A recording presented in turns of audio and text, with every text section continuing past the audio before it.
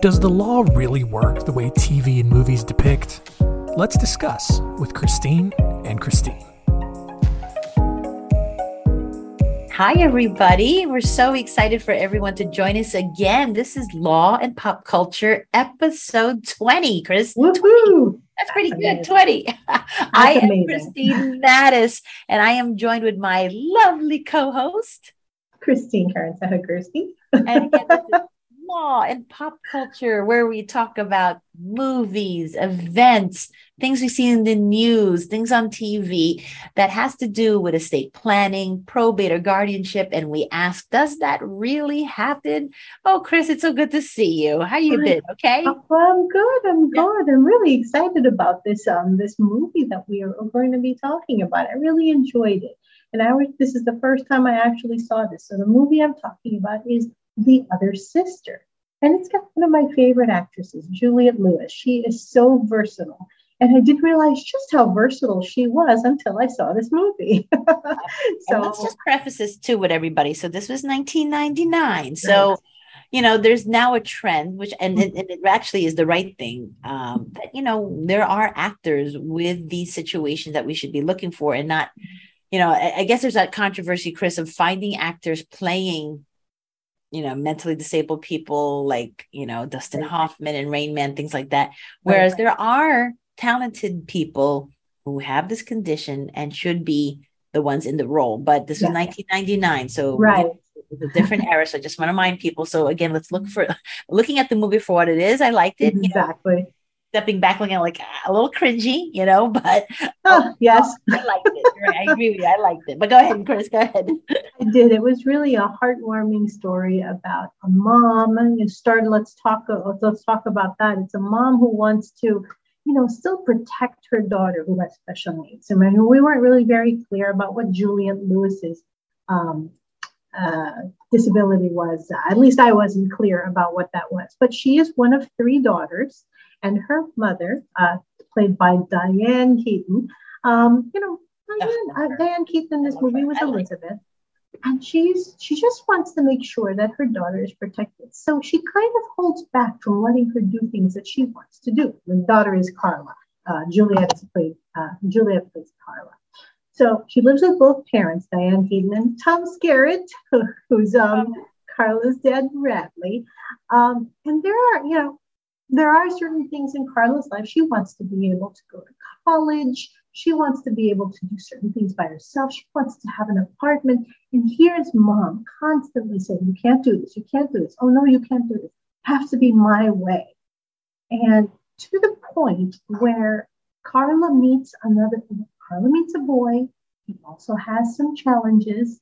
And a boy named Danny, played by Giovanni Ribisi. I can't believe that he's been around that long. I know. I mean, he's a good actor. He does a lot of stuff. I had no idea. Oh my gosh. Right? He was Phoebe's brother.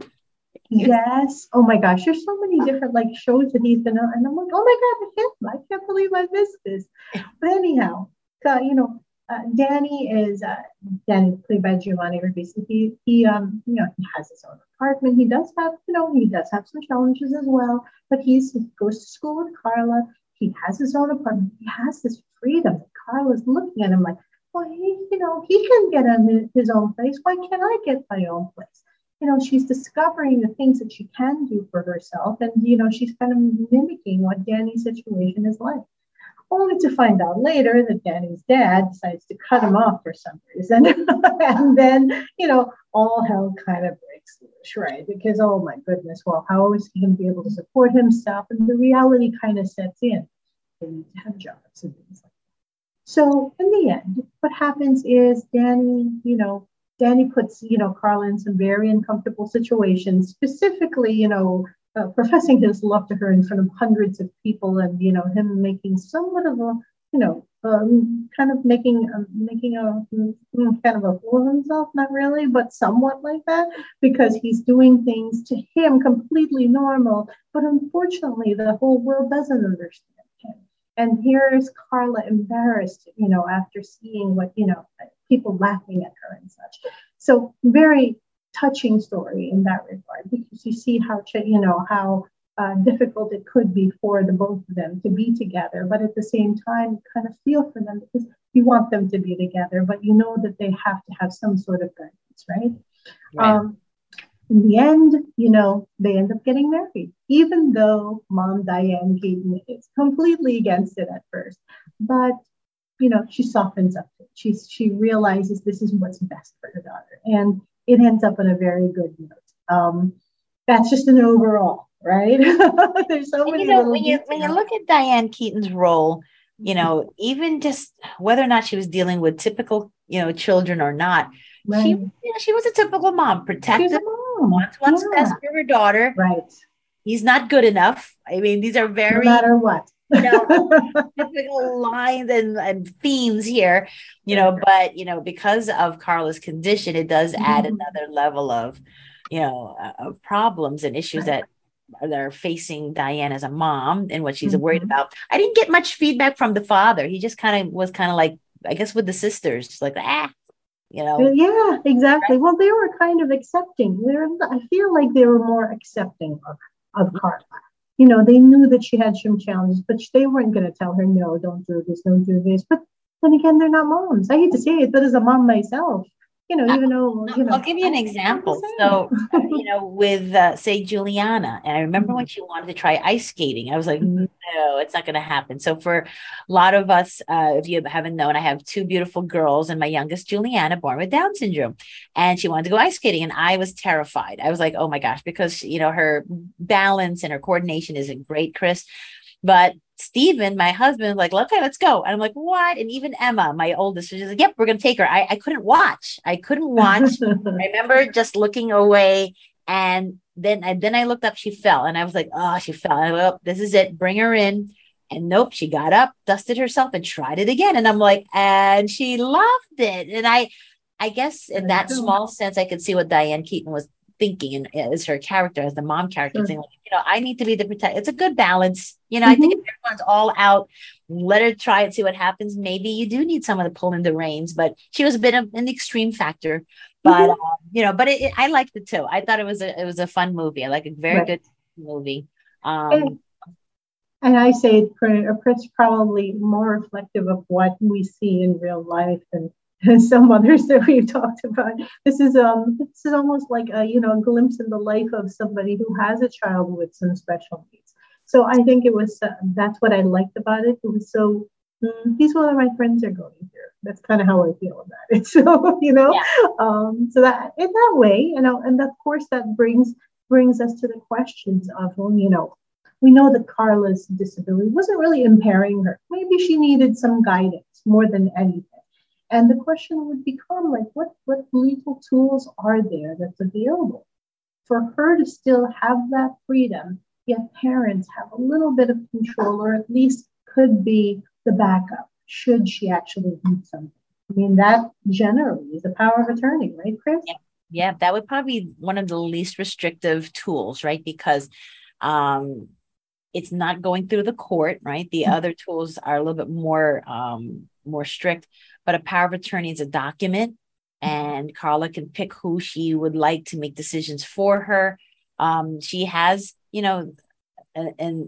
some capacity to understand the gravity of that document and what's involved. So it's a great tool for her to have that power of attorney, and that she can nominate either her husband or her mom or to step in to make decisions.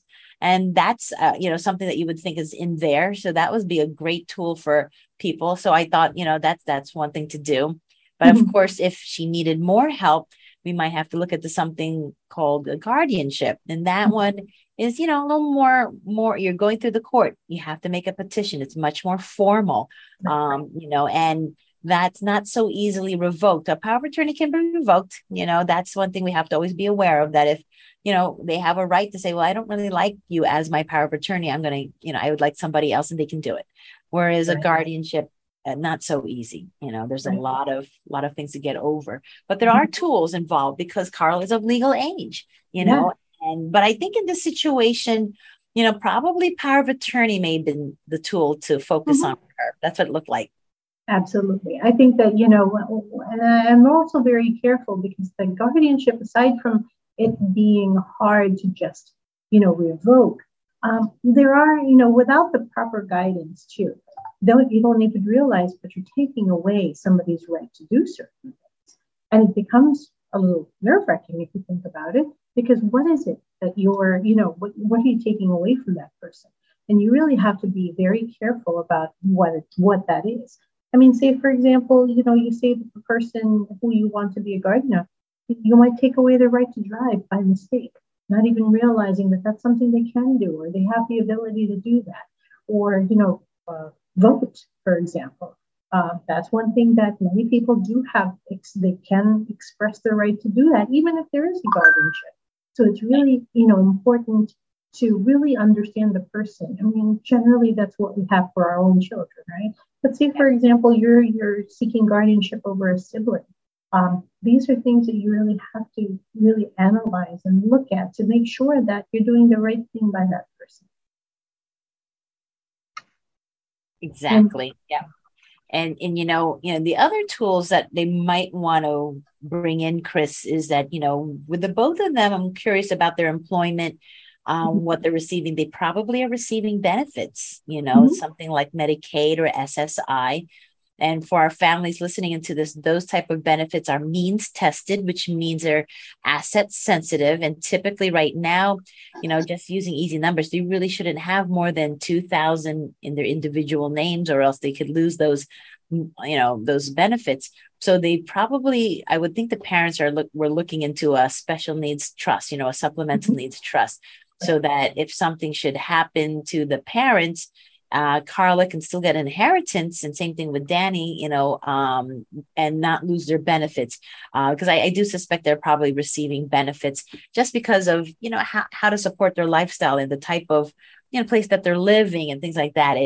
It's could eat up most of their benefits, and they need to have money for other things, So, absolutely. So I would highly see that they probably have a trust in place, Absolutely. That's definitely something that, people have to consider whenever they want to pass on assets to their loved ones who have special needs, because those trusts, without them, you could lose a lot of, you could lose whatever you pass on to them toward these things that you could get for free is really what it comes down to. So, absolutely. Yep. And that brings us to some real life situations here. So that brings us to the segment of our podcast, which is also fun, where, sometimes there are people in the news that we come across that are going through something similar. So we wanted to look into the real life case of the actor Colin Farrell and his son, who has a disability, and that had caused his parents to seek legal help to continue to care for him. And there were quite a number of sources that we looked in here, health.com, eonline.com. They had a lot of things about what was going on. So Colin Farrell, an actor, he keeps himself busy. I mean, he's a very good actor. And in May 2021, he filed for conservatorship for his 17-year-old son, James Farrell. James was diagnosed with Angelman syndrome. And that's a complex genetic order that mostly impacts the nervous system. And that's what we were looking at Medline Plus. And it can lead to developmental delays, intellectual disability. There's speech impairment and movement and balance issues. And it's a condition that people are born with. It's genetic. So there is some thought that if you had someone in your family with it, you may have a higher risk of having it. It looks like 1 in 12,000 to 20,000 people have this Angelman syndrome. And they're saying that, this syndrome, it makes it difficult for people who have this condition to be independent because of the communication issue and the intellectual delays and issues that they may have.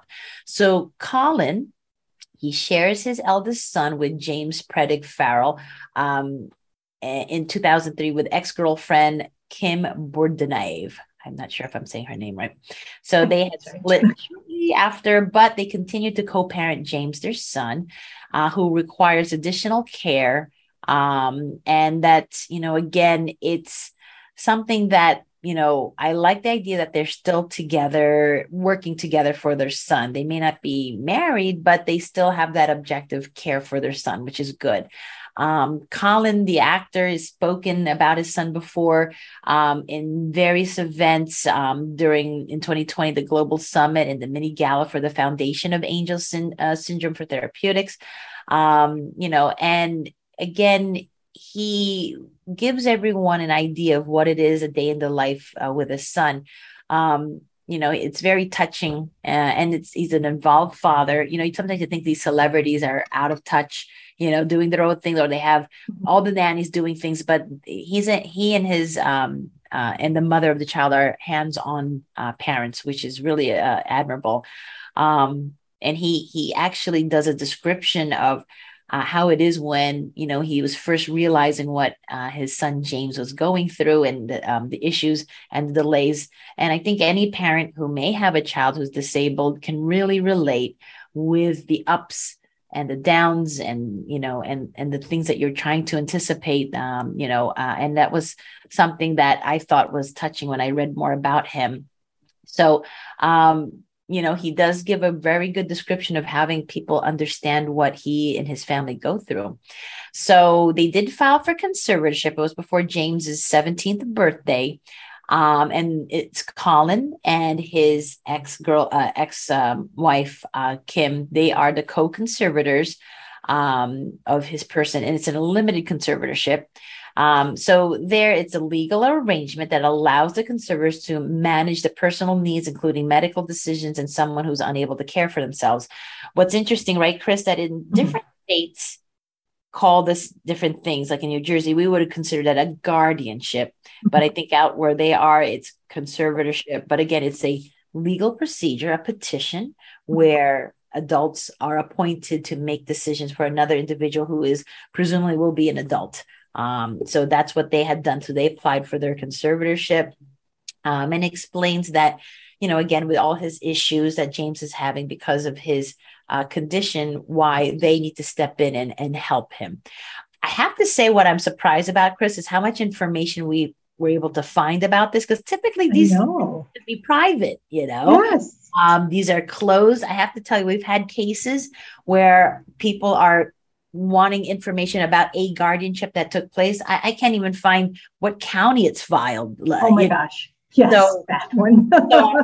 As we were reading this, I'm just like, all this information, and I don't know if maybe on purpose to help other families, but if not, then I'm kind of surprised that this is all out there. I was like, so they went through the whole procedure, and so they have conservatorship. So again, I think it's a nice example of celebrities when they do things, that they didn't let things go, and that they are paying attention to this and being there for their son. So here's a question, Chris, that brings us. So, filing for guardianship or conservatorship, for your child, is it, why is it important to do it before 18? Well, here in the United States, not sure where they did their conservatorship, but 18 is the age where somebody is legally responsible for their own decisions and, managing their own money. They're no longer a child technically. So what happens at 18, if you have a child with special needs, you'll start to see that doctors are going to have to try to talk to your child before they let you into the room with them, with them. They're going to start to ask you, so did you file for guardianship already? Because at 18, a person is supposed to be able to make these decisions for themselves. So it's important to start the process. If you know that your child can't make those decisions for themselves, whether it's medical, financial matters, legal matters, if you see that this is something that you need to address, talk to an attorney at least 3 or 4 months before they turn 18. Because as an example, here in New Jersey, what do you need to file the guardianship? Well, you have to file your own petition, which is a complaint that you file with the court. And this, petition actually states exactly, why you want to be in this position, why you want to be the guardian of this child. But that petition has to be supported by 2 doctors who say, yeah, we agree that this person, this child, needs to have a guardian. And sometimes that paperwork from the doctors take a little bit of time to get to. You have to be able to show that, you're not, there's a lot of steps in the process. So it's important to do this right before they turn 18. So that by the time they turn 18, you've had the hearing done, you already have the paperwork in place. So there's no lapse in time. There's no lag in time between your ability to assist your child, whether they're 17 or 18 years old, because by the time they're 18, as long as you've got the guardianship in place already, it's so much easier for you to be able to help them with whatever they need. Yep. And what's interesting is I've also come across clients where their child is older than 18. They could be in their 20s, never did the guardianship because they've said, we've never had an issue, Chris. Right. Everyone included us. But we did have a case a while ago where I had a mom. And again, same thing. Her kids were already in their, she probably would have needed 2 guardianships, her 2 sons. And they were already in their late 20s. And she said, I never needed it until her insurance changed. And so she had to get a whole set of new doctors. And these new doctors had never met her before. Right. We're still getting to know. And when she wanted to walk into that room, they said, oh, wait, your sons are 18. You have to wait out there. 20 we'll come out. Yeah, exactly. Yes. They're 20. Yes. And that upset her. They were talking about surgery, things that had to be done. And she said, no, they can't give consent. So there was a rush to get the guardianship in place. But meanwhile, we're putting off, surgeries and medical care, that she was so worried that, because she couldn't be included in the conversations, it wasn't necessary. She had no idea. So very challenging. So again, if there's an opportunity to do it early, or at least get more information as soon as possible, just because of that scenario, that always scares me. That's just, it's awful. And you're at the mercy of the court, their time frame. Right. So that's what's absolutely, and can guardianships be limited, Chris? That's a popular question that we also get, right? Right, exactly. And I mean, there are things called, when we talk about conservatorships in other states, that there's also a conservatorship here in New Jersey, but typically it's called, a limited guardianship, where, like I was talking about before, there are certain things that your loved one can do. And they want to continue to do it, or they really have the ability. They have the ability to manage their own finances, but they just can't make medical decisions for themselves. Then you can carve out these special exceptions. There is a guardianship, absolutely, but when it comes to making certain decisions that your child can't do, that's what you are going to step in to be guardian, of that person. So there is a way to carve out those exceptions to still allow your loved one to have the ability to, do everything that they're able to do without any kind of, being, without that being affected by your guardianship. Exactly.